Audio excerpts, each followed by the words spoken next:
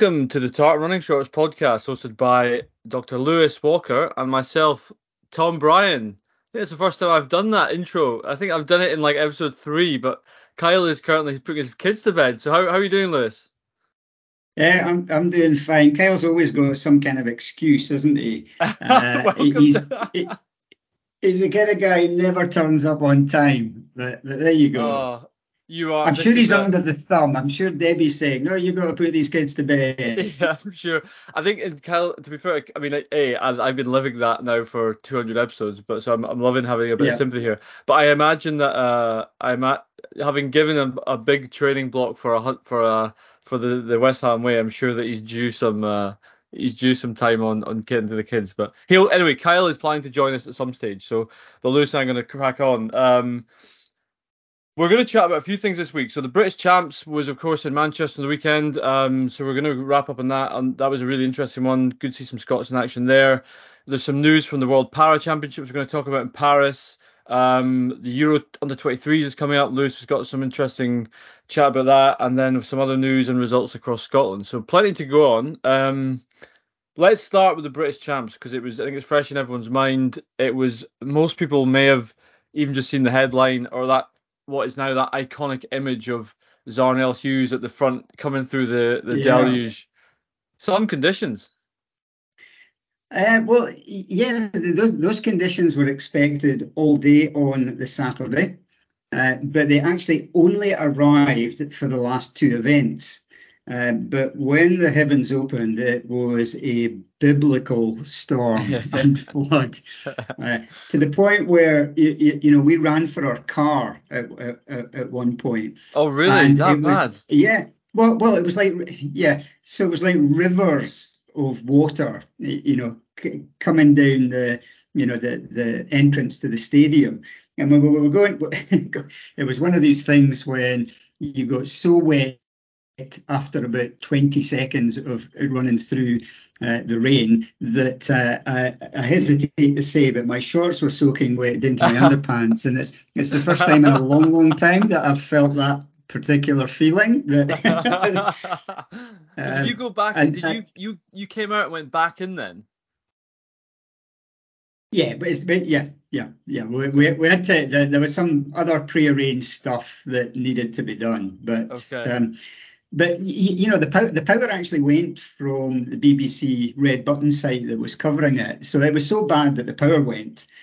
So they couldn't show the Zarnell Hughes nor the women's 100 meters live at the time. And in fact, the women's 100 needed to be It was delayed. delayed a little. Let me step back a little bit and give a kind of bigger picture there. So I was down for the weekend because I was a coach, and for the first time Hmm. I had an accredited pass that allowed me to go back Wow. scenes, as it were, into the warm-up area. And I have grateful thanks to Mark Pollard, who's performance director of Scottish Athletics, who let me travel down in the Scottish Athletics management car. I managed to catch a lift down and back. And Very I nice. also hung on to Mark's coattails throughout a lot of the day, and was introduced to an awful lot of very interesting people behind the scenes. So Wow. so that was very good for that weekend. And so for me, it was quite eyes opening and really very enjoyable. So most of the day kind of went really well. We can focus on the 100 meters, and then we can do a wee bit Yeah. on the But rest of the I'm championships. interested. But I mean, before we jump into super detail, one question I've yeah, got for you, given you were there, because I thought it was quite funny that the fact that not funny, but it's a shame with the the BBC losing signal. Like, given they had the same issue the week before in Sweden with the rain there, it's almost like the BBC Athletics are just having a nightmare now. But anyway, it was good they covered it. What's your position on the fact that firstly the men's 100 and secondly the women's 100 even went ahead? Because there was a bit of a yeah, debate about that. I mean, was it that yeah. bad to have that discussion? Yes, well, I think absolutely. So that's something I was going to leave to the end, but let's stick it up right there just Let's now. go for it. So for the men, so there was always predicted there was going to be a storm around about 5 o'clock, but that didn't happen. As is often the case, a lot of predictions don't really occur, right on time. But round about 7 o'clock, the skies were really darkening. And by the time the men came out for the 100, there was just a wee spits of rain. And about 2 or 3 minutes before they were getting to their blocks, the heavens just absolutely opened. And there was, as I say, and I've never seen a downpour like this. It was absolute That biblical bad. downpour. Wow. It was starting off the track. There were puddles, and if you saw there was a couple of real iconic photographs. The guy Rhodes, and I've forgotten his Yeah, first James name. Rhodes. He's James classic. Rhodes You follow has him on got a really Twitter. good one. I see it on Twitter. He was talking about how he got 1 million views or something of that photo. That Yeah, his yeah. most viewed photo of all time. Yeah, but that was Darnell Hughes running through the line. Azu slipped a little bit and got possibly a little bit injured. So there's a bit of controversy around that. So they waited about 20 minutes for the rain to die down and stop before they did the women's 100. But I'm not sure what their positioning was around how they made that decision. What was the governance around the decision Mm. about allowing actually both these events, but particularly the women's 100 to go ahead, especially since you'll have seen Alicia Rees or Scott's 100-meter Yeah, runner. took a fall. Yeah.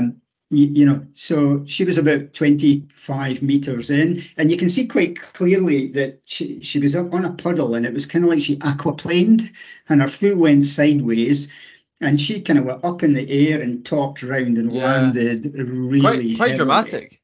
I don't think I've ever And seen this and that dramatic a fall on a track. yeah, and I think when you think about 100 meters, it's very different to most of our endurance listeners. Hmm. 100 meters is about putting as much force as you can into the ground, which is very, very foreign to a distance runner. Distance runners usually like to try and land softly and not have any major rebound and just kind of glide over the ground. But sprinters, if you want to be a top class sprinter, you have to smack that ground really hard. And that's part and parcel of generating the mechanical power to get Hmm. down the track. So that, coupled with the fact that there's water on the track, caused Alicia's foot to aquaplane, go Mm. sideways, and she spiraled and fell. So there was a lot of chat afterwards around what was the decision-making process. Was there a decision-making process Hmm. Good that question. that was put into place around that race? Because I've seen this happen before in Diamond League meetings and meetings in Scandinavia where there's a big deluge Hmm. and the guys are out with the squeegee brushes and they're clearing the track Hmm. and making it as safe as possible for the next events to go on. It's not clear to me that happened on the night. So there was a bit of buzz around that, was there a decision-making process? Who was part of that decision-making process? Was it a track referee? Was it somebody from UK Athletics? Was there a triumvirate, Hmm. making that decision? What was the considered decision in terms of safety for athletes? So nothing has come out of that so far. So But I think, there was one thing they were talking about on the commentary, and they were talking about the at one stage the electronic timing on the finish, and I think some of the photo finish technology was unavailable. You would think that if that would be, especially athletes looking to run qualifying times, that would be mandatory for it to go ahead. And then secondly, the athletes surely have to have a voice. Because on one hand they were saying, oh, Dean Asher-Smith, she might not be, the injury risk, whether she would want to go. Obviously, the big headline star who was there. But equally, if she was, I don't think she did the 200 in the end the next day. But if you've got a 200 the next day as well, then does that surely the athlete's position should be a huge part of that decision making, no? yeah, okay. But put yourself in the athlete's shoes. I mean, basically, this is qualification for the World Championships. First two cross the Hmm. line with the time get automatic qualification. Hmm. They're under significant pressure. If one athlete says, I Mm. ain't going to run, but they run it anyway without that athlete, then effectively you've ruled yourself out. Yeah. So I think there's a lot of pressure. Athletes have warmed up, they're in the zone, they're mentally focused, they're ready to race, they're in tunnel vision. So I think it's very difficult to have the athlete as a significant part of the decision-making process. I think it should be the reverse. I think that there should be a kind of organizational governance around this, whereby conditions are not good. Therefore, there should be, in my view, a process or protocol that gets pulled out. There should be at least 3 people from different parts of the organisation involved in coming to a decision that is around the health and welfare of the athletes concerned, and whether they feel that it's safe enough to go forward, that they've looked at the risks, they've mitigated the risks.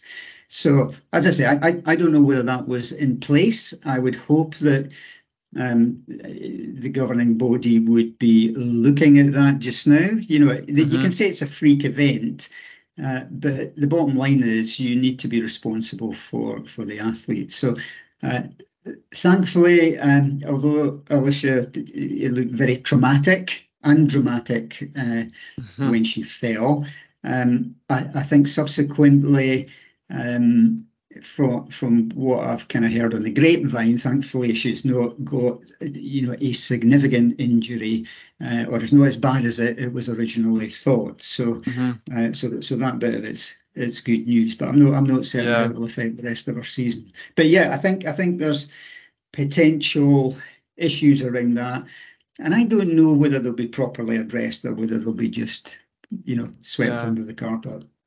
I mean, yeah, I don't know. We're certainly not. We're not going to go into climate changes or any of that. Not, but it's interesting. You look at like the Scotland game at Hampden. Was it 3-4 weeks ago? The rain there. They obviously the players off the pitch for a long time.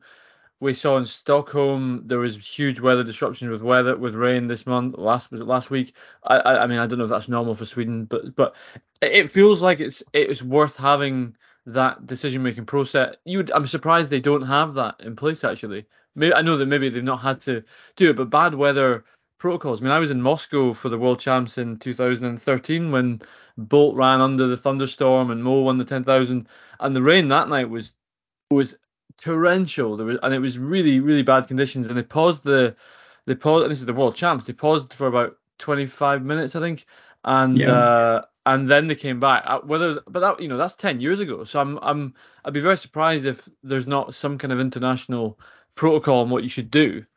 I think it's a governing body thing. Within the UK, they would have the jurisdiction. There's also kind of sponsors, TV, all of these kind of things, timelines and running over, etc., etc. So there's probably a number of things that I'm not fully aware of that need to be taken into consideration. But it is an interesting one, and I will be interested to hear if anything more comes of it. Yeah.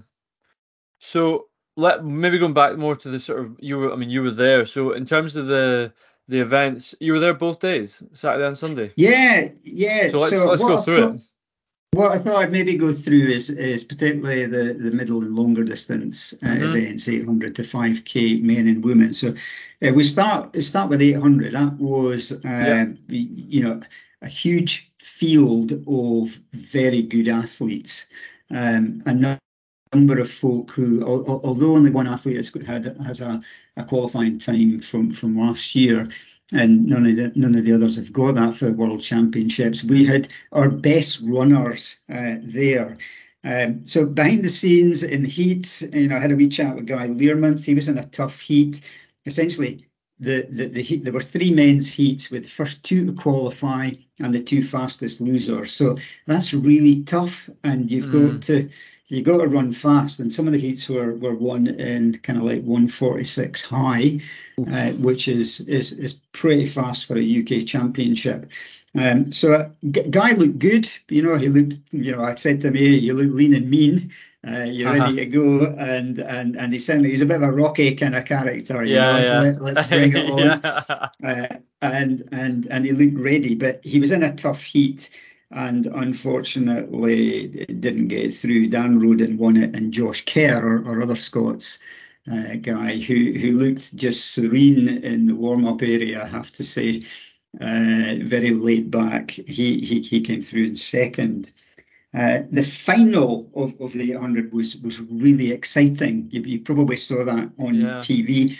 Max Bergen. So Max won it last year in about 1:43, front ran it, and I saw that live as well. So this year, so Max has been injured. He's not raced, and he came out and he just took it by the scruff of the neck. And he went through the first lap in 49.7, which is incredible. To go through on sub 50, really fast. And he had at least 10 meters on the field at that point. He kept that up to 600. Wow. And then when he got to 700, you could see him starting to slow. And just ever so gradually, folk were catching up. And then in the last 20 meters, if you look at the head-on shots, it was like Max was going down a staircase. His knees started to buckle. He went down, and he was still in the lead 10 yards before. I'll show my age here. 10 meters, before the line. And I think his crumpling legs, he caught his spike. And he fell and lunged over the line. His shoulders got over the line. The rest of his body didn't.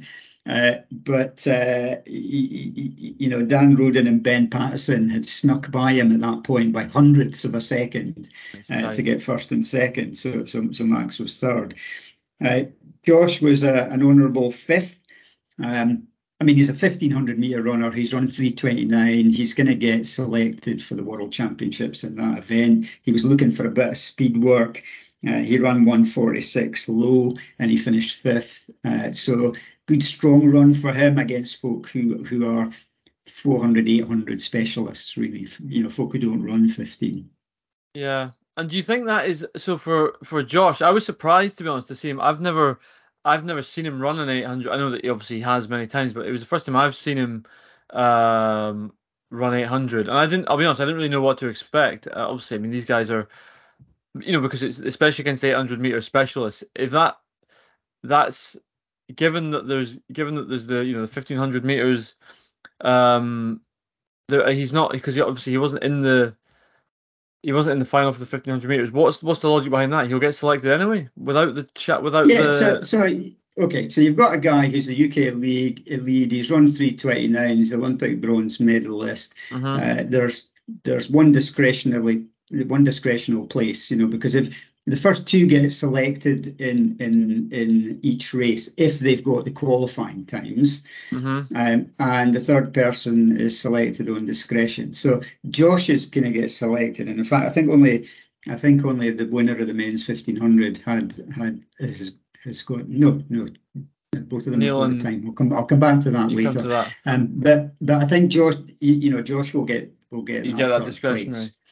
Yeah, okay, that's interesting. And so it's quite good for him to run a championship 800 and 1,500 and get put under that kind of pressure. Mm-hmm. I think that's really good for him to, it will really help his finishing kick over 1,500 to be able to run 1:46 low. And Josh has run faster than that, in the past. Okay. Because you didn't. You maybe talked about last week with Kyle, but in Stockholm, I think it was Stockholm. He looked good. He looked good against when he was up against Ingebrigtsen. Yep. So he's obviously he's in good shape, but he's not fully sharp. So this is part of the sharpening process. Hey, Kyle. Hello. Sorry. I hope the kids are all snuggled up in bed, and Debbie's let you off the leash. So this is like she was dealing with one crazy kid, and then I was dealing with the other, and they just kept running about. Too much. I don't know what it was. Too much activity today, I think, for them. So apologies TRS, for my lateness, but TRS doesn't work like the British Athletics. We have a decision-making criteria for when things aren't right. Kyle's not here. Lewis and I decide we're going to start. So there's no rain delays. There's nothing like this. We crack on. So we're in the middle. We're in the middle of discussing the various events at the UK Athletics Championships, Kyle. So we've just finishing off with the men's 800. We're going to do the report on the 15 and the 5K for the men, and then go through the same for the women. So nice. I'll just move on to the 15, and honourable mentions for Gavin Smith and Andrew McGill, who were a bit outgunned in slowish heats. Always difficult 1500 championship races. The heats tend to often be really quite on the slowish side, and then with 800 to go or 600 to go, they speed up quite dramatically. So they're difficult to qualify from. The final, so that was on day 2 of the championships. Again, the rain held off until that very last race, until they were just about under starters' orders, and then the rain came down again. Not quite as bad as the Saturday, but it was still pretty strong. I take it you discussed like there was some fantastic photos, and I mean I didn't get to watch it, but the rain just looked incredible. We've been there, Kyle. You're so 15 minutes been ago. There, done that, We've been there, mate. Yeah, Let's crack on. Let's talk about the 1500. Yeah. So the start of the race, it was pretty cagey. They're often very cagey, but they went through in 2:09 at 800, which is a pace that the top women would go through that in a decent race. So it was really quite slow, but it was quite a messy kind of choppy kind of race, and with 400 to go, there was a whole lot of folk in it. Neil Gourley was kind of middle of the pack. There looked like there might be a bit of tripping, because it was a busy field. They'd had 2 extra folk added because 2 guys had fallen the day before in their heats and been promoted to the final because they got up and finished and said they'd been impeded. So it was quite a busy kind of race, and it was busy coming up that home straight, and Neil, it was really only in about the last 20 metres, that 20 to 30 metres, that Neil got a gap on the inside. He stayed on the inside, and he used his final spurt to come through to win in 3:46, which it doesn't sound like a really fast time, but he ran about 1:51 for his final 800. So that's pretty cool. So Neil will be automatically selected with Elliot Giles, who was in second place.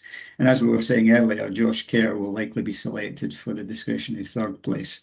What did you say the standard was for the 1500? I guess because Elliot Giles, his time's in this underneath 3:46.48. Is that in the standard? Yeah, no, he's already got the standard. He's already got it. I beg your pardon. Okay. Yeah, he's already got the standard. So he's run about either 3:32 or 3:31 high in the last week or so before the championships. He's an interesting guy because of how he trains. He literally trains about 20, maybe 25 miles a week in terms of running. Which is a very low volume of running, but he does a lot on an elliptigo trainer. In fact, he sells elliptigos; it's part of his business. Wow, really? And so he gets his top up endurance through the elliptigo. I mean, I think he gravitated to that some time ago because he was always getting injured. And so in order to get his endurance, particularly for 800, because he's a pretty fast 800 meter runner, he gained his endurance through the elliptigo and just did his speed work on 15 to 20 miles a week at that time. He's gone up a wee bit since he's running 1500. He's gone to 25 miles a week. That sounds like my sort of mileage recently, Kyle. Shocking. Yeah, I've been having a wee look at your Strava and face palming a little bit. So that's 1500. Just 5K, just again, honourable mention to Ben Petrikis, who did 13:57. And again, interviewee Ben Petrikis. Nice. Yep. He's been on here. So that's the 5K is always a kind of race that the first 2K goes dreadfully slow, and then it really kind of winds up. So I think Ben ran his last 3K in about 8:13. which Oh. is pretty decent. You know, his last, and a lot of that was in the last 1K. You know what? The bottom line is, if you want to be a top class 5K runner, you have to be able to finish in sub 2:30 for your last K. That's the bread and butter. I mean, the world class folk are finishing in 2:25 or faster for their last K. So you can never get away from speed if you want to be some form of championship runner, even a distance 5-10K runner. You know, these guys are running 52-second to 54-second last laps. So you got to have the speed there. So that's the men's events. What do you know about James West? That was a new name to me. I'm not, you know, Emil Carres. Right, he's been around. Yeah, he's been around for a while. He's run some decent 1500s in the past. He's gravitated to 5K. He's been running well over 5K. So, okay. He's not a new name. He beat Emil Carres. Who, to be fair, off the back of London Marathon, so he must be coming back down, I guess, Emil. Yeah, so he's a guy who's got a tremendous range, and you know, back in the day, Paula Radcliffe started running her best 3Ks and 5Ks after she trained for her first marathon, and so you get folk who are clearly very endurance dependent, and they often you know will move up an event or two because they're not making it at the event they've been at, but that additional aerobic strength allows them to run faster. Their cruising pace for 5 and 10K, they can cruise at a faster pace at a lower lactic acid or lactate. There's no such thing really as lactic acid. The acidosis is a hydrogen ion thing, but let's not go into that. So you can cruise at a pace where you're not going anaerobic, basically. And that means that whatever speed that you've got is preserved till much later in the race. You're not having to dip into it to stay with the pace. And so if you're particularly on the endurance side of your event, so if 5K runners, you often get 1500 to 5K runners. So guys that are moving from 1500 are really sharp. And that's the speed 5K runners. The endurance 5K runners tend to be 10K, half marathon, or even marathon based, and they do a lot more mileage and threshold kind of work. So James West is certainly found that going up to the marathon and then coming back down has had a huge positive effect on all these distances, and it's something for listeners to consider. You know, getting a good endurance base. Yeah, that's you, Kyle. Yeah, for your monument mile that's coming up. We'll see whether you can run a PB monument mile based off your endurance work. You do have to do a bit of speed work as well, though. I did my 10 by 60 seconds a few days ago, and I also did what did I do? I did 8 times 3 minutes with 60 seconds off on trail, which isn't really, but I'm slowly edging towards some of that sort of anaerobic type sessions. You know, that some of those like 800 on, 10 minutes off, like that kind of stuff. Like those are probably one of the hardest sessions I've ever done. You know, like I don't know if I'm sure some of the listeners are seasoned track athletes, but you know, when you've only got 2 800s, that's your session, but you just go bazoot in each of them, straight in the hurt locker. You just feel sick, you know, and then you have to do it all again, and it's just I don't miss those days. But a question related to that, I know we're still talking about the report, like what is your PB, Tommy? What's your mile PB? So my mile PB must be in a 5K. I've never run a mile race.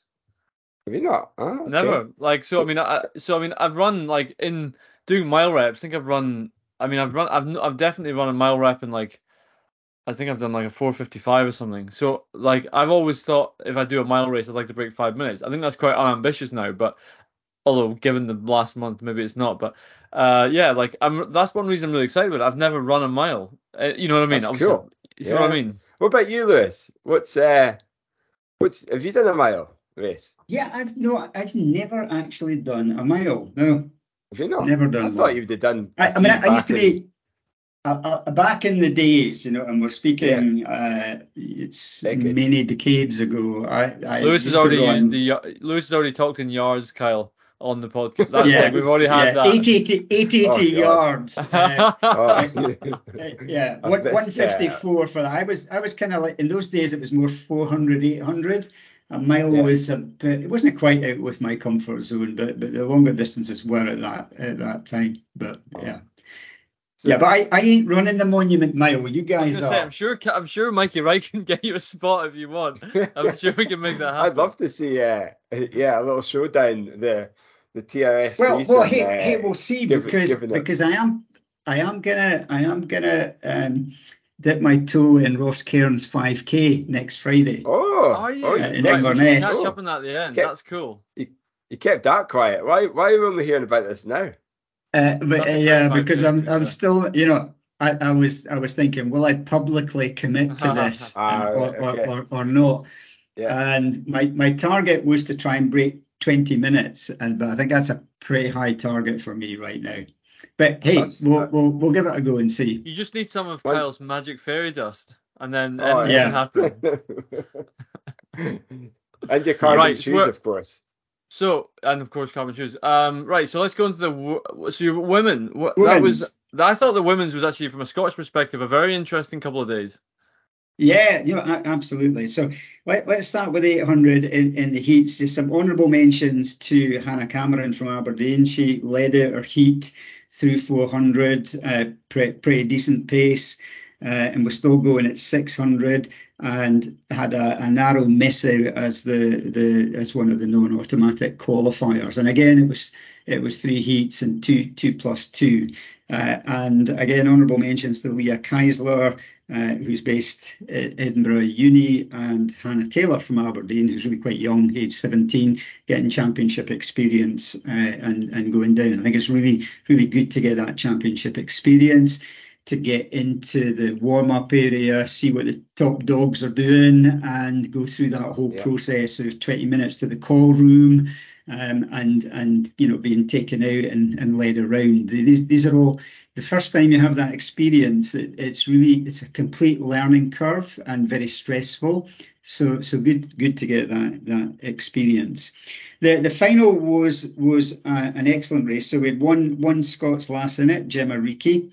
And of course, Keely Hodgkinson, who was the nailed on favourite. Although I never, my belief around this is that it's really important to recognise that whilst the press and others may call somebody a nailed on favourite, no one ever is. There may be a 75-25. Anything can happen in a race. You got to go into a race believing that anything can happen, and you got to take an opportunity. So interestingly, Keely didn't lead through the first lap at all. She sat back, and really only took it on from about 600 metres when she started to kick. But we really had a resurgent Gemma Reekie, who followed her into the last 100 and really made a fight of it up that last 100, and finished very close in 1:58.93, and Keely was about 0.7 of a second ahead of her. 1:58.26, yeah. So it was really good to see Gemma running tall, running strong, have a good kick. And in the past couple of years, she's had some health issues and various other problems, and has generally sometimes just gone a bit too early, and struggled a wee bit in the last 50 metres. But I thought it was really very encouraging to see her run a season's best, and really start to approach the kind of the kind of form that she had a couple of years ago in the Olympics. And really interesting, Alex Bell, was third. She was 2 seconds down, but that was our three Olympian. They were the three Olympic finalists for the UK back in 2021 over the women's 800. So really, the cream really rose to the top in that race. On Gemma, I mean, to run a world championship time, what she was just under a second under the qualifying, that's amazing. I think she looked very confident for the first time in a couple of years. Like she went, I think it was with about 300 to go, or even maybe 250, 300 to go. She came up alongside Keely, like quite, looked like she was happy. She was happy to attack, really go for it. I thought it looked great, and I think, it's really pleasing to see her have a go at it and not just sit behind Keely and just hang on. Absolutely. So I think very encouraging for her and her new team. So who's coaching her now? It's John Bigg. Okay. John Bigg down on the is it Brighton, the south coast. Okay. So John coaches Elliot Giles, Ellie Baker, and several other really good athletes. So he's got a known pedigree, and he's a good coach. He's coached a kind of variety of athletes, and he meets the athlete where they're at, as it were, and designs things accordingly. So she's in good hands, and clearly that's showing. And she's got a new confidence. So that's great, because after they obviously, her and Laura sort of parted ways with Andy Young, you do have a worry in a championship year that do things go awry, or maybe you lose a bit of focus. So to see her back as good as she's been in a while, that's cool. Very good. Yeah. So good luck to her in the World Championships. She said to me afterwards that she's got another race in I think it's the London Diamond League. Then there's a couple. They're going off their training camp pre-Worlds. So I mean, top class athletes, they live their life in and out of various training camps. Right. Did you not get your dictaphone out, Lewis? We'll get her on TRS as well. I mean, she's pied us in the past, so now you've got two hats on when you go to these things now, eh? Yeah. Or three hats so there's an idea actually. I should probably, you're probably right. Although I was with Peter Jardine, he'd felt I was stepping on his toes. He's the number one man. He's fantastic at what he does, together with Sue, who works with him. They're a great team behind the scenes. They get all the data out, but they put a really good human face on their reporting.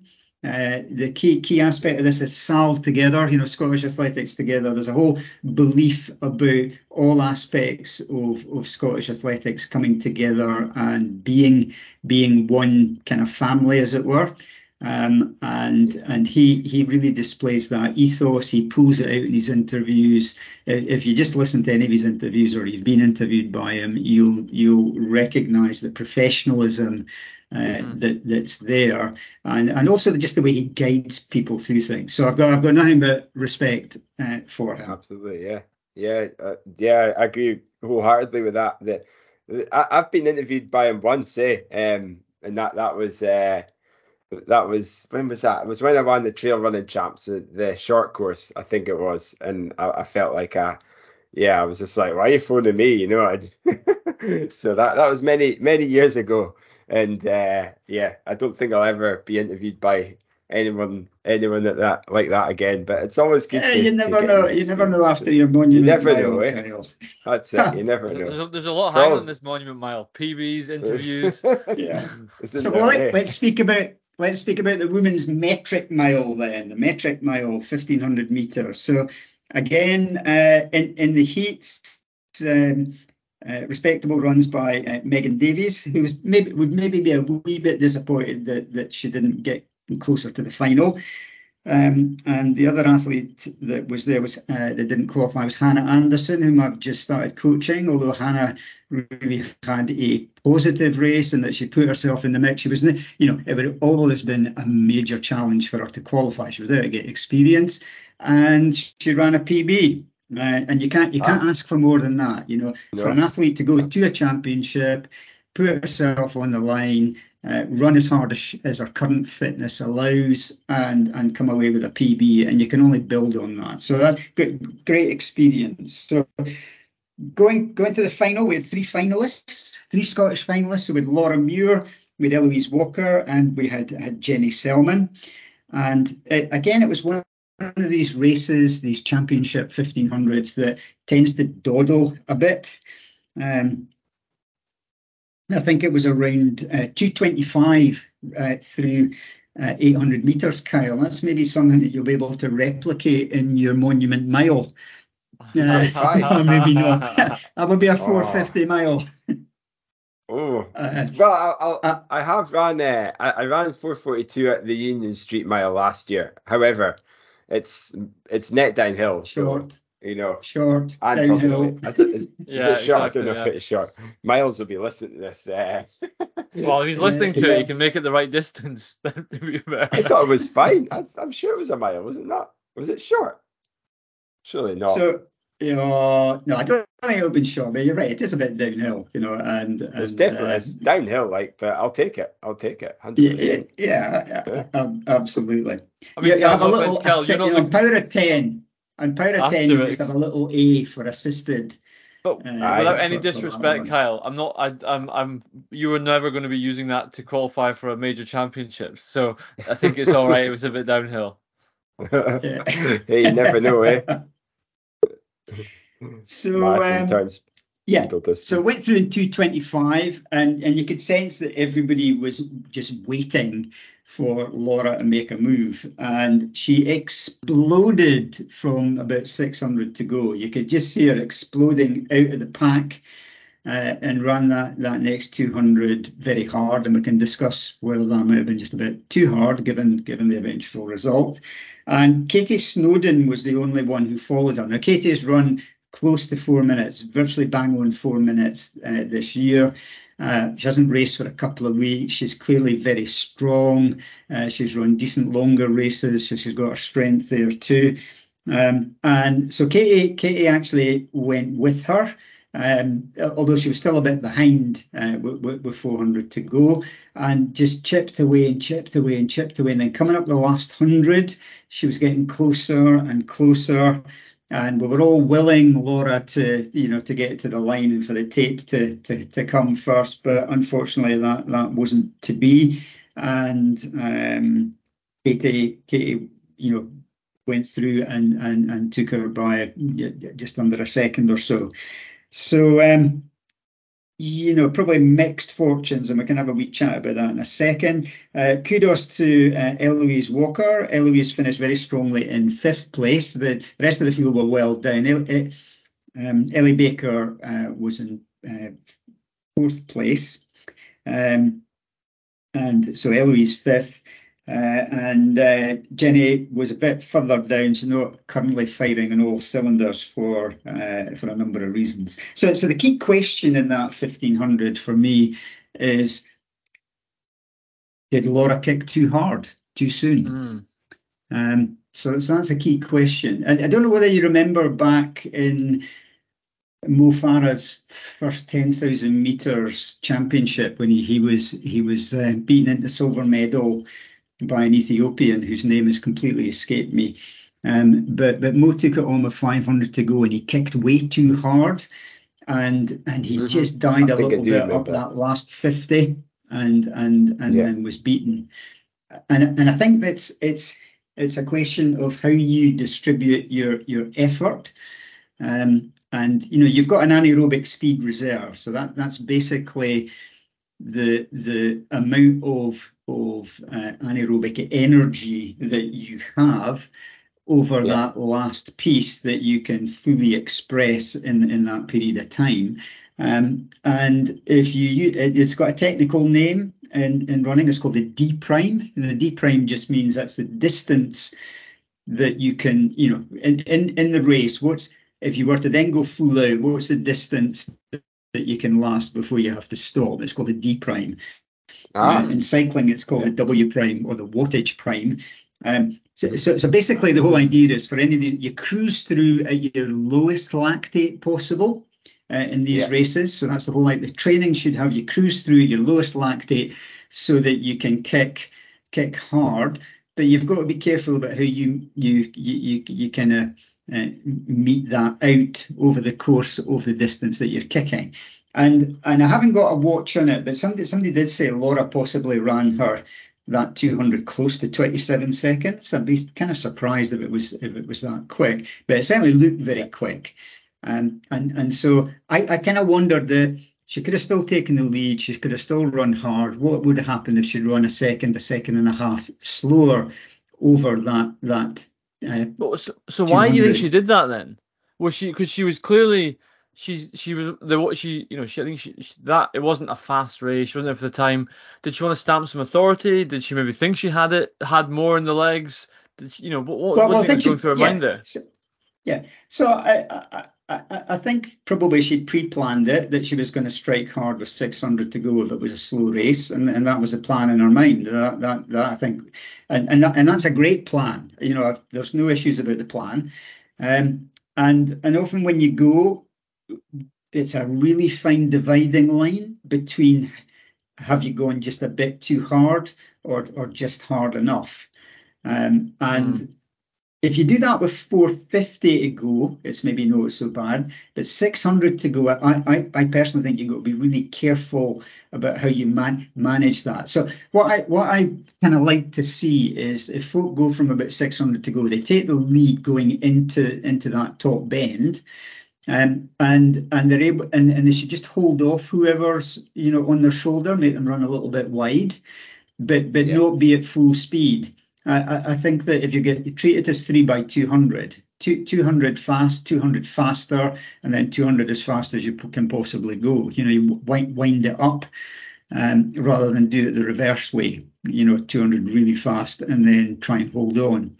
But hey, it's not. I'm not criticising Laura. And I would certainly never do that. I think she is one of Scotland's most formidable competitors. I saw her in the warm-up. She's like steel. She is focused. She's determined. She gets her race head on. She's got all that pre-race preparation.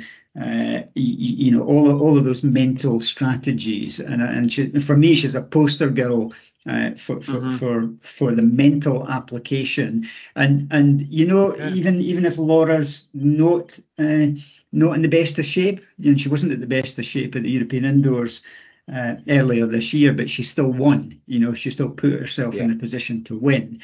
And she's that kind of inwardly, fiercely independent character in a race who can, when the chips are down, you can count on her. So I've got, full kudos to Laura for taking it on, and good luck to her in the World Championship. She's got about 6 weeks to go before the Worlds, and I'm sure that she'll.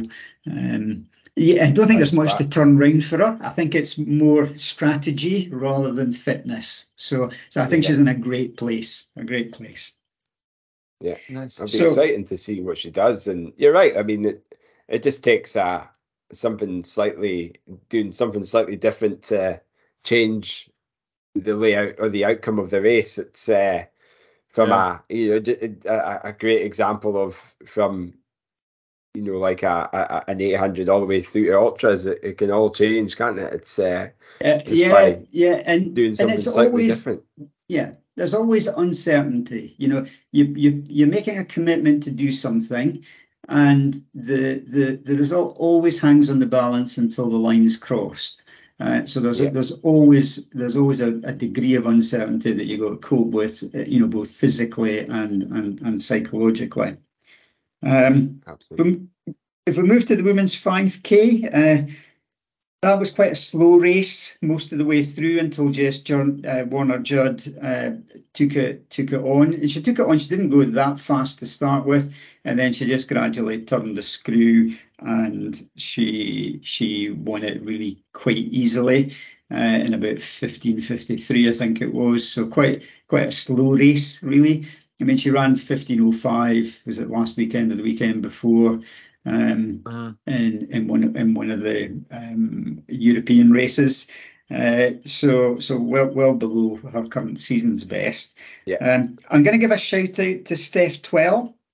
And I don't know whether you've ever had Steph on.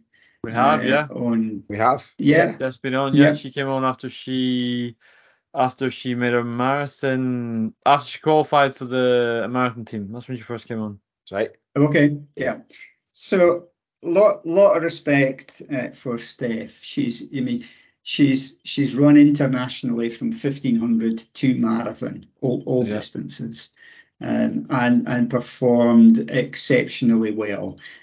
She's had some ups and downs in more recent times, but she was saying after the race that she's on her way back, and she's doing the kind of things that we've discussed before in the past, Kyle, which is that even if you're going to be running marathons or ultras, you need to start maybe with several weeks of just getting faster at more 5K pace, and then extend that to 10K and half marathon and move it up. And that's exactly what Steph's doing. She wanted to put some markers down over 5K. She's been doing quite a bit of 5K training to get that element of her physiology, back to where it's previously been.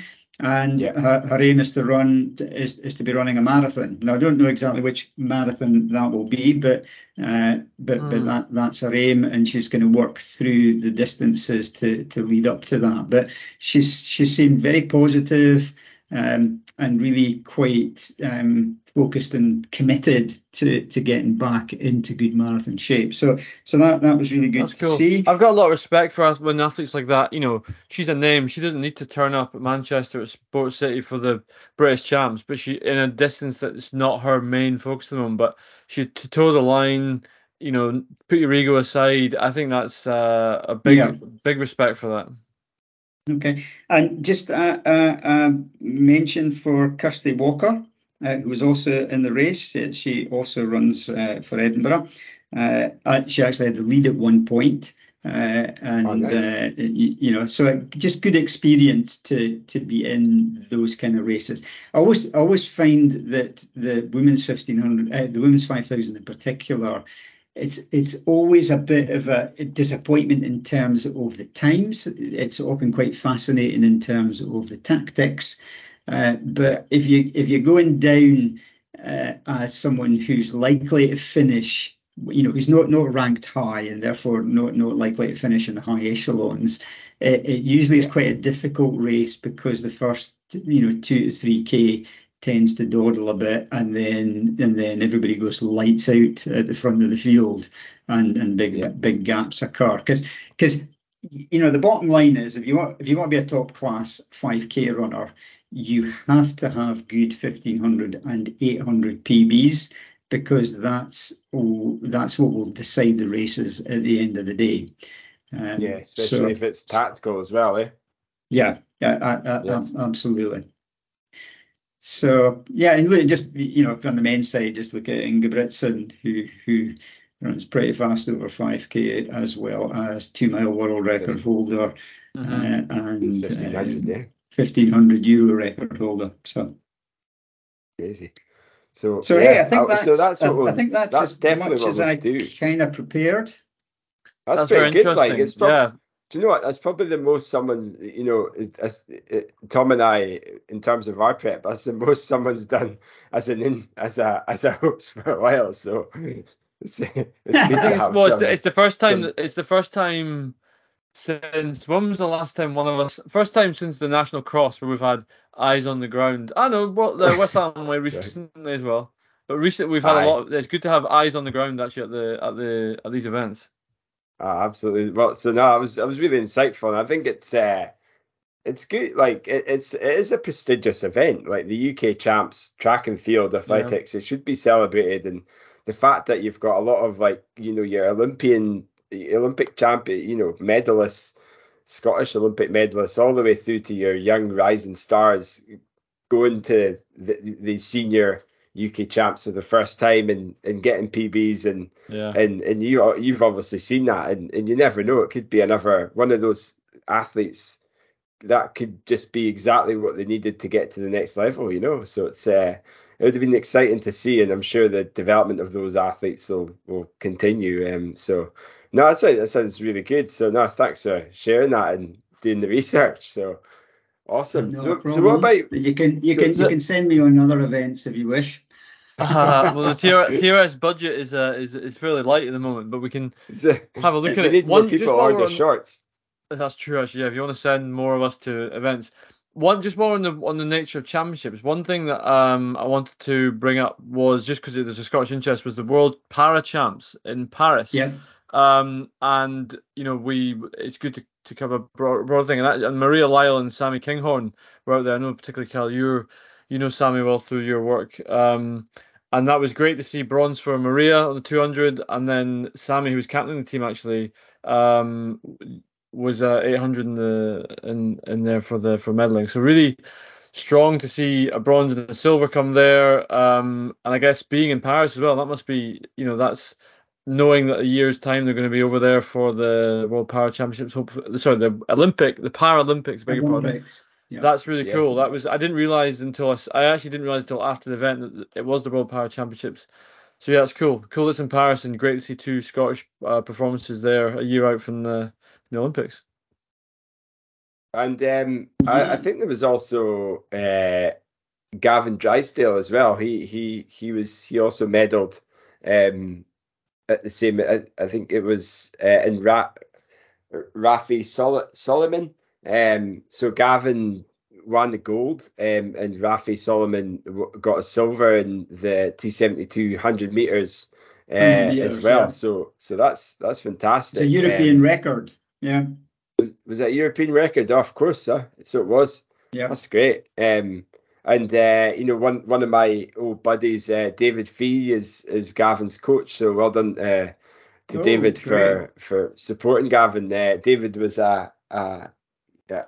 just in my kind of age group. He was a hill runner such as myself, and is a very good cross country 10k runner in his own right. Not sure if he's doing much at the moment, but yeah, good guy. So well done, David, as well as Gavin and Rafi as well. So awesome. I think it's still ongoing, the champs, but if there's anything else, we can report it into the next episode as well. So good stuff. Keeping the results train going on the weekend there, it was the Scottish Athletics Masters. There was an Open Championship there, and only because we've got a few clubmates down there caught my eye.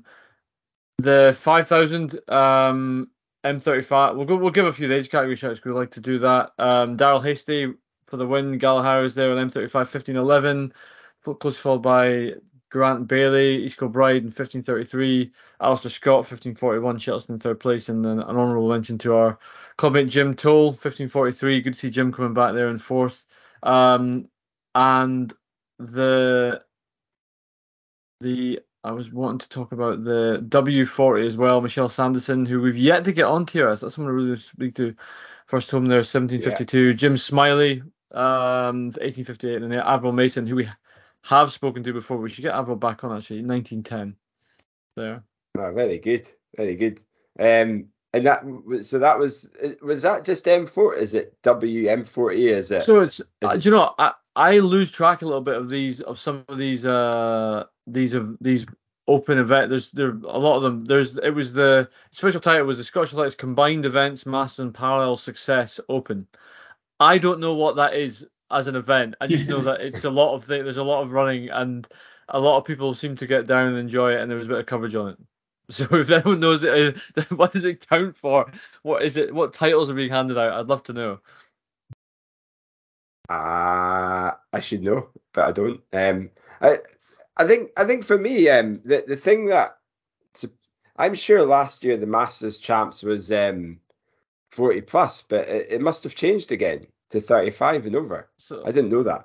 So we could have taken part in that, Tommy, eh? We could have taken part. Missed Could opportunity. have given good old Darrell a run for his money. Unless I'm not. I thought he was I see what 41. Daryl's running. There's no way I'm giving a run for money now. Maybe in a couple months' time, once this build continues. I could have taken part, but I'd have been at the very far end of all the categories. You've got to take and I might for the only have been the Campus one 5K, competitor.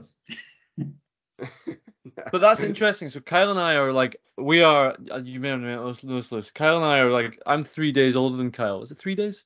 Oh, So right. like in terms of like age, but a lot wiser well, though, Tom. maybe a lot wiser, a lot less. Sadly, a lot less running palmarès than Kyle. But There's so in more terms here of too. age graded, there's nothing. I mean, I'd like to claim the 3 days gives me surely a slight age grading disadvantage. But actually, now Lewis, this introduces the concept of age grading. Is the metric we should be after. The old what is it? The WAGA score. Yeah, I can't remember what the name of the score is, but it's quite interesting to make that comparison. But all it is a comparison, isn't it? It doesn't count for anything. It maybe feeds your ego a little bit when you think, well, my time was statistically better than. Yeah, exactly. We could do that though, Lewis. If you start doing events and timed events, then we could do a little like who got the best WAGA score this week. Wagga. Do that. Then we can go to Wagga. Yeah. Wagga. Yeah, exactly. I'm thinking of Sesame Street here. Wagga. Anyway. Indeed. Result-wise, I think that was all I was keen to catch up on. There was another before we go to the more local ones. The other bit of news I want to put out, which I thought was cool because was, as Lewis knows, an early thing for me I'm looking towards is really London 24 is on the mind. Marathon. I see that Scottish Athletics have confirmed that will be the marathon champs for Scotland next year, which is very cool. And I like that because as a club perspective, that is I feel like in a Scottish club, if you've got 3 guys under 230, you've got a shot at a team medal. So Kyle, I mean, Metro, I mean, we'll have a few boys going down, I'm sure, way under there, but that's really interesting for both of us to lace up. I mean, I need to qualify first. I don't know if I've got a qualification. Of course, yeah. You don't have a half time. Although I think you can run 72:30, could you not? I don't know, like the way I was going yesterday, it didn't feel like it. I think my Tallahassee would get me in, which is 2:35. So I'm okay. Yeah, of course it would. I'm safe. Of course it would. I'll think about it, Tommy. I'll think about it. I might have to be convinced slightly. But I think Debbie's she's keen on doing London too. So that might just be the nod, providing we get some babysitters. So we'll see. But no, I think it's definitely. It is the quickest course, isn't it? It's one of the fastest courses in the world, London, isn't it? Like there's no doubt about it. And as long as you don't go too fast in the first half, that big little bit after 3 miles can suck you in a wee bit. There's nothing better than when you see people sail past you, like who are putting in a big push early on, and you think, "I'll see you later, son," as they cruise past you in that 3rd mile. But I just thought it was really good. Well done, Scottish Athletics, for getting that out now, because I know a lot of club members do look towards that as a reason that they might go to London. So that's cool that's confirmed now. And to be honest, it actually is it shows the sad situation we have in terms of marathons in Scotland at the moment. I mean, I think Loch Ness, you've obviously run that a few times, Kyle. It's a great event and it's great that it goes there. But Edinburgh, I don't know why they. I've never run Edinburgh. It doesn't really appeal to me that much, but I don't know why I've never known it to have the Scottish champs. Stirling had it a couple of years. Obviously, we don't have a Glasgow one. Loch Ness has had it. I don't know why it's never been Edinburgh. Maybe it has, and we weren't aware. I don't think it has. I don't think. No, I don't know. I suppose the organisers of these events. It belongs there. It's their event, isn't it? And there's I suppose reasons for not maybe being approached or approaching Scottish Athletics or something like that. But I mean, I think I quite like the fact that it's in London because you can't do that many marathons anyway, and at the moment there isn't really any big marathons in Scotland, is there? Like, big fast ones, and even Loch Ness. I mean, is Loch Ness? I mean, I don't know. I still get a bit lost in the official. Is it legal, or I mean, Lewis might be able to help us here, but what is the official stance of, like, if you were to run a world record at Loch Ness, would it count, or would it just be assisted? I think it would be counted as an assisted race. Yeah. That first down section has got about 1,000-foot drop. Yeah. And but it's not really like it's hard. It is hard. I mean, Dougie Selman, I coach, won it last time out. But Dougie said it was a hard event, and you've run it, Kyle, 2 or 3 times, and it's the first half gets you through quite quickly. Then it's very undulating, and then there's some sickening hills towards the end. About 6 miles out, there's a hill that seems to go on forever. It's horrible. Yeah. Like I remember cycling down to meet you on that a couple of times. I was jeffing at you. I remember that. Come on, Kyle, can't move on. What are you doing? Why are you walking? Why are you going 8 minute miles? Yeah, I remember that. That was. I think I've always ran okay in Loch Ness. I think. Yeah, no, you were. I think you were a second and a third there, have you not? I think something like that. Yeah. Maybe need to come back this year and try and put the other number to rest. But I'm all talk sometimes. I need to execute. That's the key. Yeah. So yeah, I know that. Yeah, I know that. So Kyle, how is the recovery going from the West Ham way? I haven't spoken to you since we caught up afterwards. Are you recovered? What have you done since are you running? You teased us with some sessions you're doing at the moment. I'm standing up, but this is the first time I've kind of stood up and chatted to you guys. I feel like I'm at the pub, which is kind of where I feel, I should be after doing these events and just having some time off and not running. But I feel I want to get back into it. Like, I've been trying to get back to running. My sessions haven't been fast, but I just want to get an effort, just a bit of a sweat on, and just, hopefully it'll start to come to me. But we talked about how, in a bit more detail last week on what my thoughts were and what happened, and I still feel there's definitely residual fatigue from it still, but I think in the short term, I want to just do some local races and just enjoy going to I don't know, like, let me think, the Crunch series or something, and doing a little Crunch race, like that sort of thing, or doing the fungal hill race in a Boyne, little things like that. So Kyle, like you mentioned something to me in a WhatsApp the other day. Is that happening? Oh, the Ben Rinnes one. The 5 tops. I think it was. Do you know what? I shout is out savage, to that hill race. I shout out. I saw it was promoted on Scottish Athletics. They're doing it's the North District Championships for hill running. So maybe it's a savage race, like, but it's a long way to go when you're not feeling fit. I mean, I went out for a run with Eddie Onions this morning. Just up Careni Hill, which is a few miles away from my house. And I just, I felt I had to speed walk up this hill that I used to just, run, eat for breakfast, and like, it was a real challenge this morning, but it was like 6 a.m. mind you, so that could be another reason. And I also did a session yesterday, which is kind of like my second one. But one important thing for me is the wee man Logan. He did his first park run yesterday. Not yesterday, on Sunday. Very good. He turned 4 last week, and you have to be 4 to enter park run. So we created an account the day of his birthday, and there he is. He ran what did he run?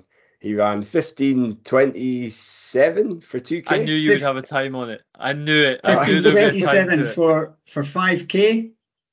2K. Yeah, well, 2K. I mean, that's actually quite a good benchmark, isn't it? Hey, you know what? I'm going to get social work onto you, Kyle. I think this might be a bit of kind of, parent pressure. Who said but it was potential who said it was my idea? harm-inducing. I know I've got a lot of friends who've had their kids go to parkrun. None of them have ever told me their time before, the junior parkrun time. What I think, Yeah.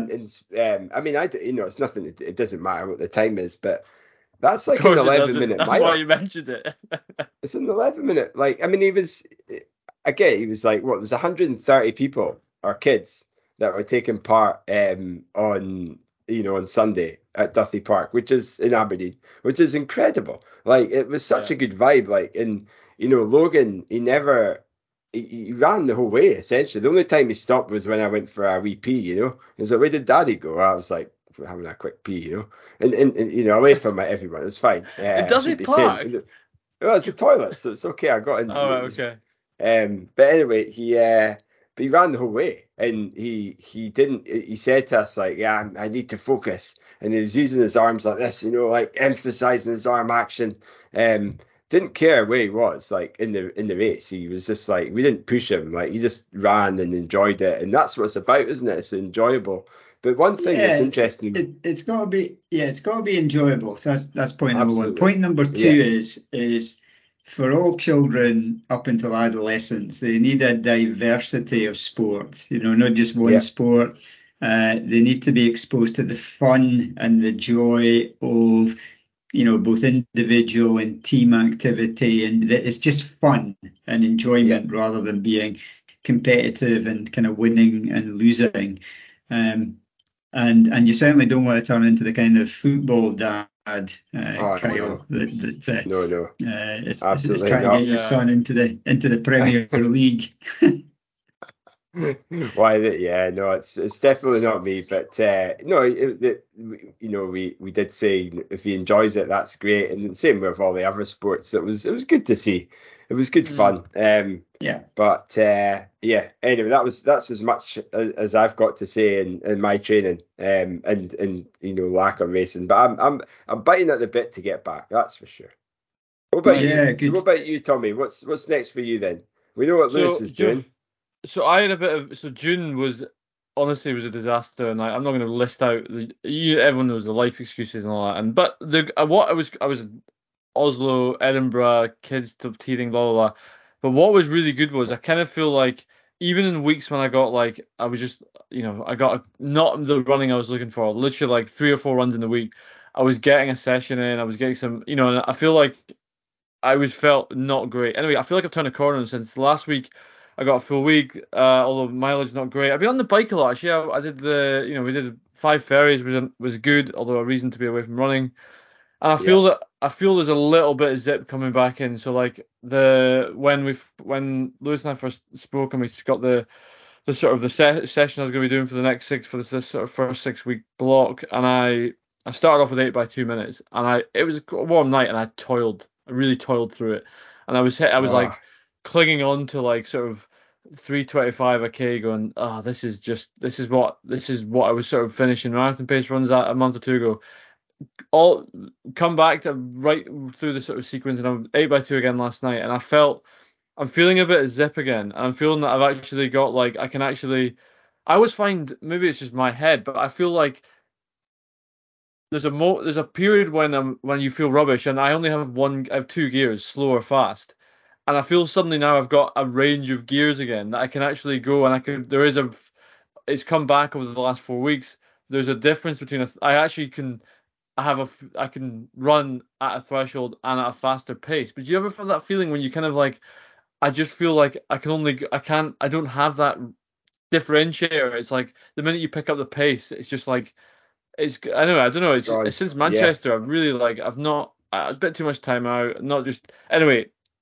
Enough whining. The good news is I feel better again. I feel like I've got a bit of zip. We've got this 10k a week on Sunday, the Helen Tipping 10k in Wrexham, which is oh, English champ, nice. so it'll be a big field, Ucha. which is, and I'm a bit frustrated actually because I'm realizing that would have been pretty good to go into in good shape, but we'll see. It will be a very good benchmark actually for the for the summer, Yeah, and yeah. then moving on and see what we can find maybe a 10k later in the summer, and then still circling in on a half in Manchester in October. So I feel like June right off, but July started better, so not so bad. I'm going to chip in it. a wee bit. Let me chip in a wee bit about self-monitoring. Okay, so Here we you're go. getting a significant bit of feedback here from your body. When folk tell me that, oh, I'm running really slow, I'm trying to run faster, it's awful, I can't. My advice is, well, that's what your body's telling you right now. That's what, go at a slow pace. You will build mitochondria. You'll still build fitness. You'll still build mitochondria in your muscle. Go at the slow pace, because you'll build that and you will recover. And, the other thing that people do when they feel they're toiling at faster speeds is simply that they're just going too fast for themselves at this moment in time. Back off a little bit, get the session done, but don't kill it. Don't think you've got to be running times that you were running 6 months ago or a year ago.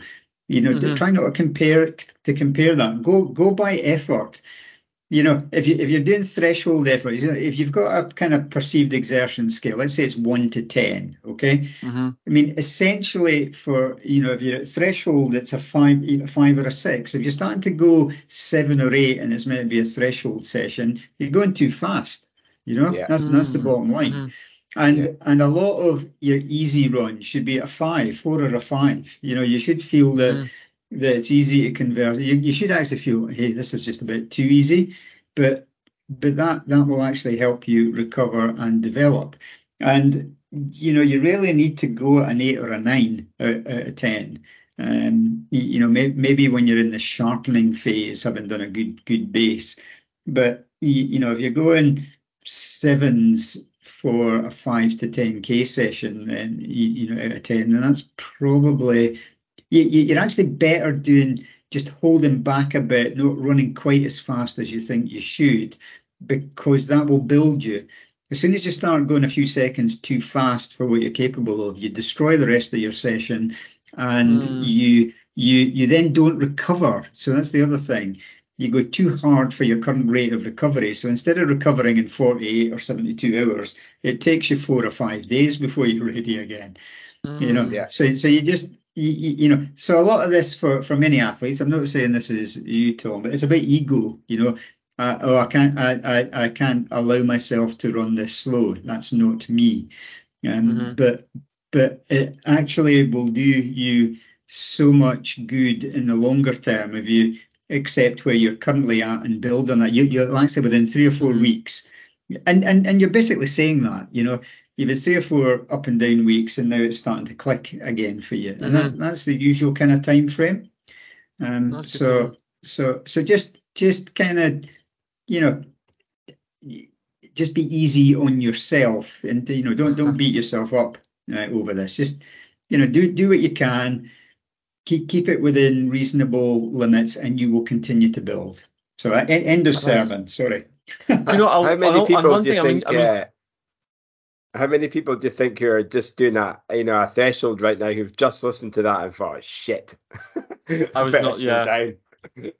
I hope there is probably a lot. I would has. imagine. And if you are, let us know, and hopefully, it'll just show that Lewis has changed someone's So training Kyle, mode. Yeah, your threshold improves by running at threshold or slower than threshold. Your threshold rarely improves by running much faster than threshold pace. I'm going to leave it there, because I just feel that I'm preaching a bit.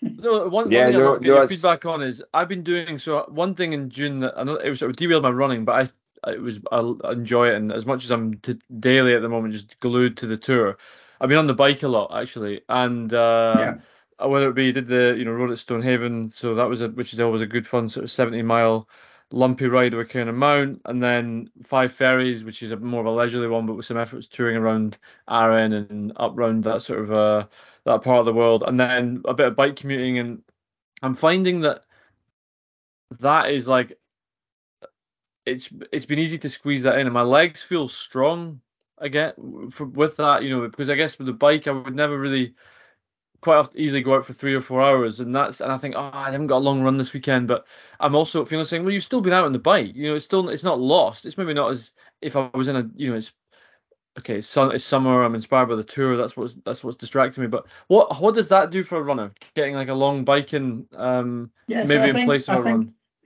Yeah, so I think that's good. I think it's top up endurance, but it's non-weight bearing. So it's muscular, it's non-weight bearing. You're not affecting your joints to anywhere near the same degree. There's a bit of recovery in it. If you go too hard on the bike, though, you will get significant muscular fatigue. But if you step back a bit, you often get triathletes who are really good runners. But if you look at their training, what often happens is they've got two specific run sessions, say Tuesday and Saturday, but they've got a long 4 to 6 hour bike ride on the Sunday. They're not doing a long run because that long endurance event on the bike actually has a similar function, and they would be stupid to try and run a 20 miler as well at some time during the week. So triathletes have to, they're balancing three events. Which are endurance based in the main. Two of them are non-weight bearing, so they're good for building an aerobic base whilst your legs are recovering. So I actually think cycling's great, and we're going to speak about the European under 23s in a couple of minutes, because we've got some athletes coming up there.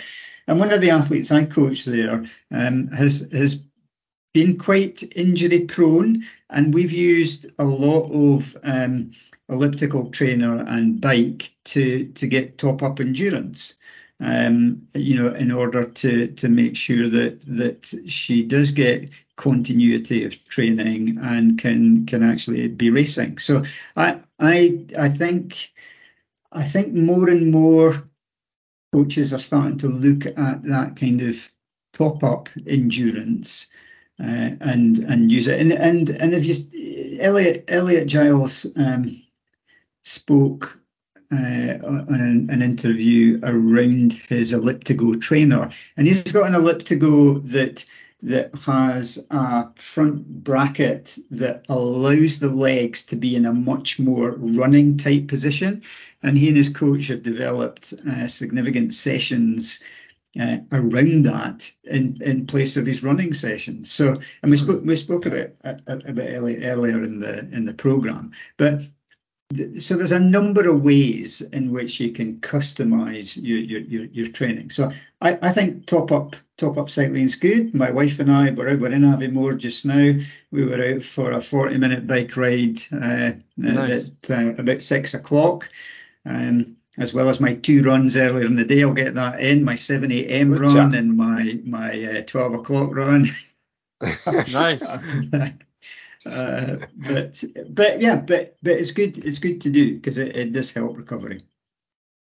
That's good to know. There you go. Look at that. Feel great. So before we go then, will we under 23s under chat about then go for it. So go ahead, Lewis. So the Euro under 23s starts tomorrow. It's in Finland, in Helsinki. Tomorrow it starts. Or a suburb of Helsinki. And 3 weeks ago was it's the English Championships, under 23 Championships, which is basically the UK Championships. And we've got 7 Scots who were selected. So that's a record equal, in terms of the numbers. And on the Scottish Athletics site that folk can go and have a wee look at, it's got the timetable of events. So basically starts tomorrow. We've got sprinter Alison Bell in the women's 100, and Alison's running well. We've got Brodie Young in the men's 400. He's really coming to be a force to be reckoned with over 400. So they're on tomorrow morning. And then we've got our kind of 5K stalwarts, Megan Keith, whom you know well, and Eloise Walker. So Eloise was running 1500 this past weekend. She's doing the 5K. They're both, I think they're probably second and third or second and fourth in the European standards. So that should be a really good race. It's on at 6:35 tomorrow evening, our time. Is my understanding. Finland's two hours ahead, but the European Athletics Channel will have that on live. So that's tomorrow. Hopefully, Brodie and Alison make their respective finals, which are on Friday. Then on Saturday we've got Sarah Calvert, whom I've coached for a wee while, running the women's 1500 first round. So Sarah's she's probably about 8th or 9th ranked in Europe.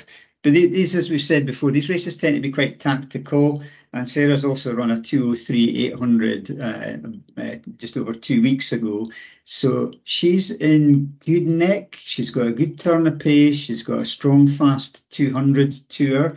So if it's a tactical race, a tactical race in the heats, I'm hopeful that she'll be able to cope with that without any problem. Later on that day, we've got another stalwart, Sarah Tate, whom we probably mention quite frequently on the show. Sarah's involved in a lot of things, but particularly steeplechase. Has been at the forefront of the 3,000 metre steeplechase. It says 300 metre steeplechase on the programme, but it is 3,000. So Sarah Tate's in that. It's a strong field. I'm hoping that she'll be able to dip under 10 minutes. And then we've got the women's 10,000 final. We've got Alice Goodall. So Alice runs for Edinburgh University. And Alice has been running really well. I mean, Alice finished in the top 10 at the World Mountain Championships recently. Right. She was the first UK finisher. Run of the week too.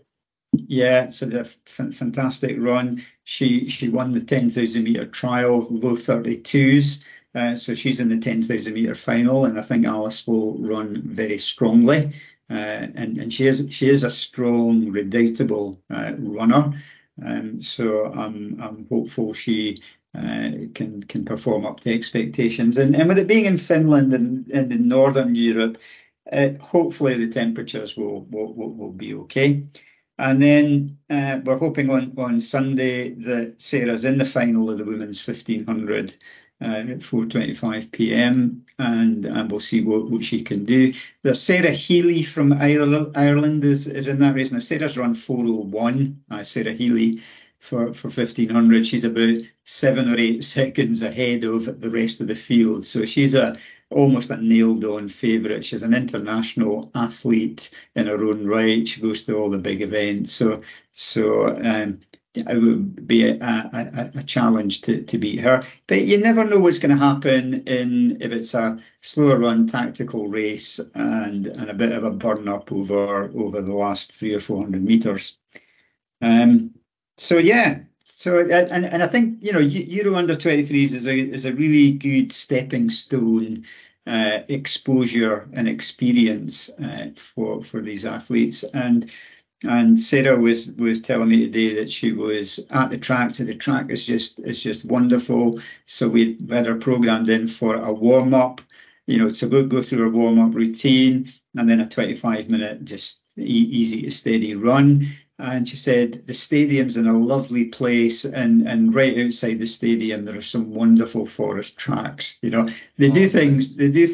Well, they don't leave things to chance in Finland. They really do it well if you're running, and that's across all of Scandinavia. And you know that, Tom, because you've been a recurrent visitor to these kind of climbs, haven't you? Yeah.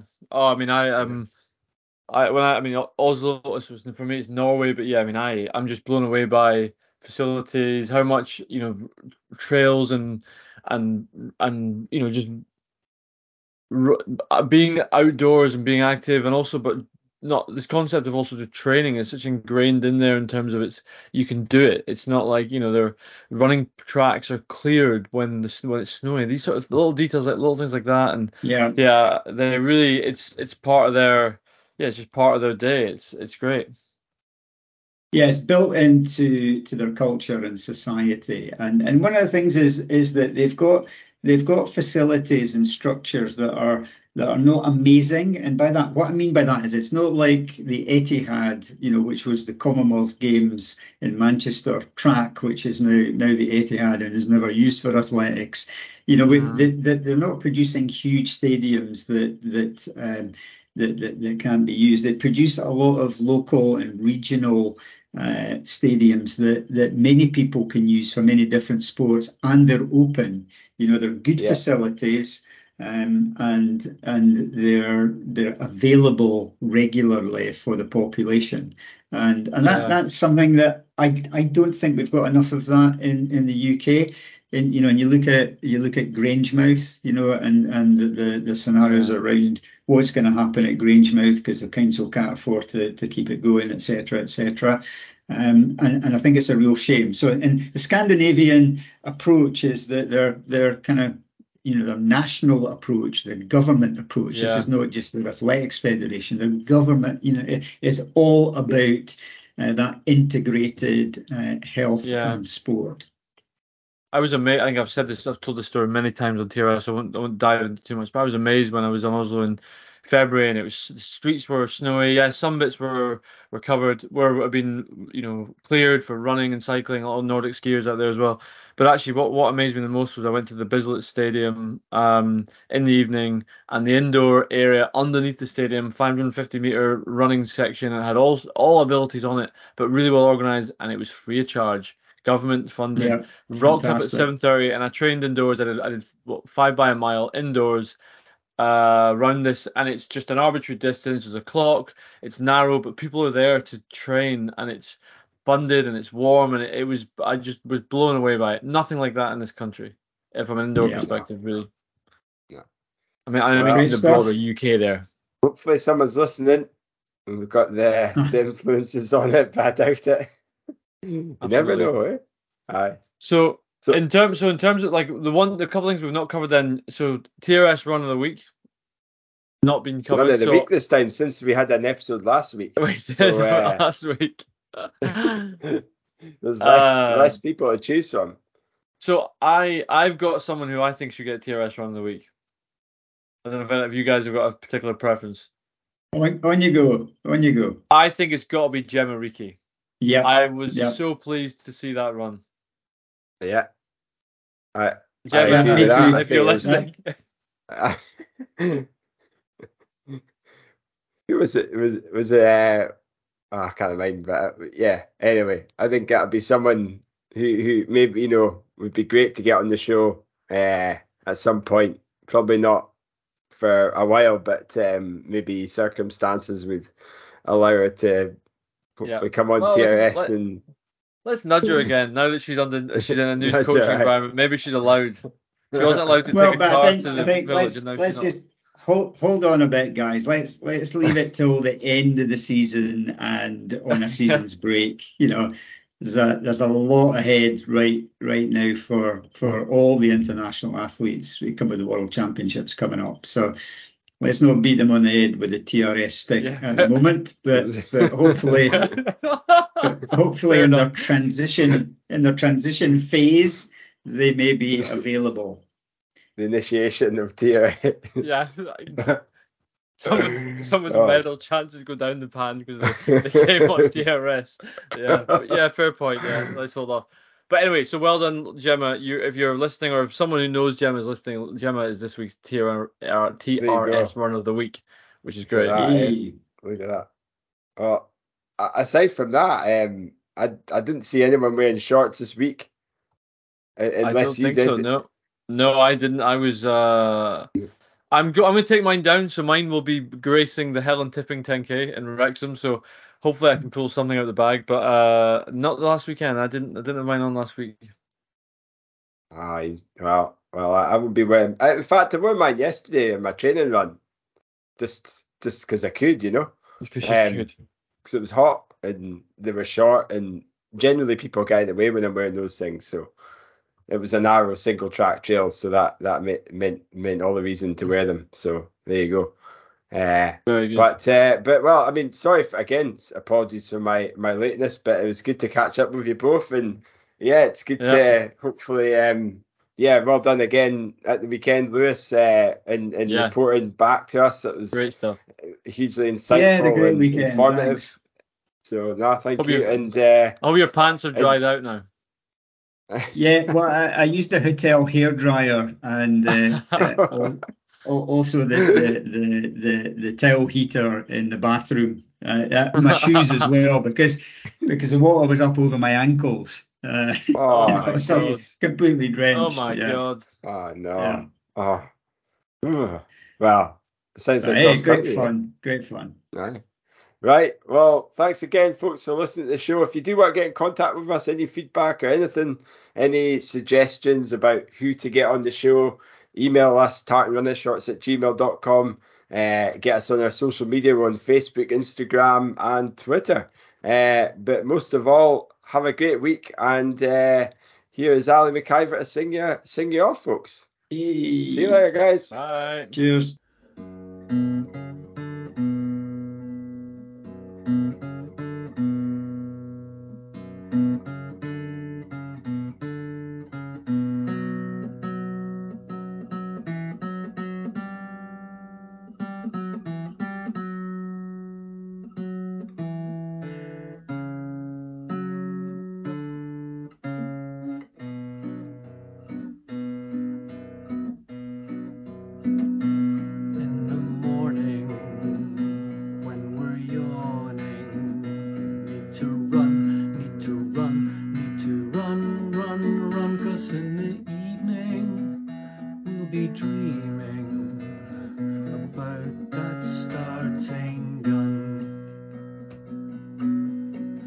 Sometimes shuffle, sometimes saunter. When we train, train. It can be savage, but never brutal, because we love the wind and rain. We've got Tommy, we've got Kyle. They bring news, they drink brews, they do interviews. They like park run and cross country, and Nike's dodgy shoes. So bring some tartan and let's go running in our shorts, shorts, because there's banter when we canter with the tartan running shorts. Because there's banter when we canter with the tartan running shorts. And that's a wrap.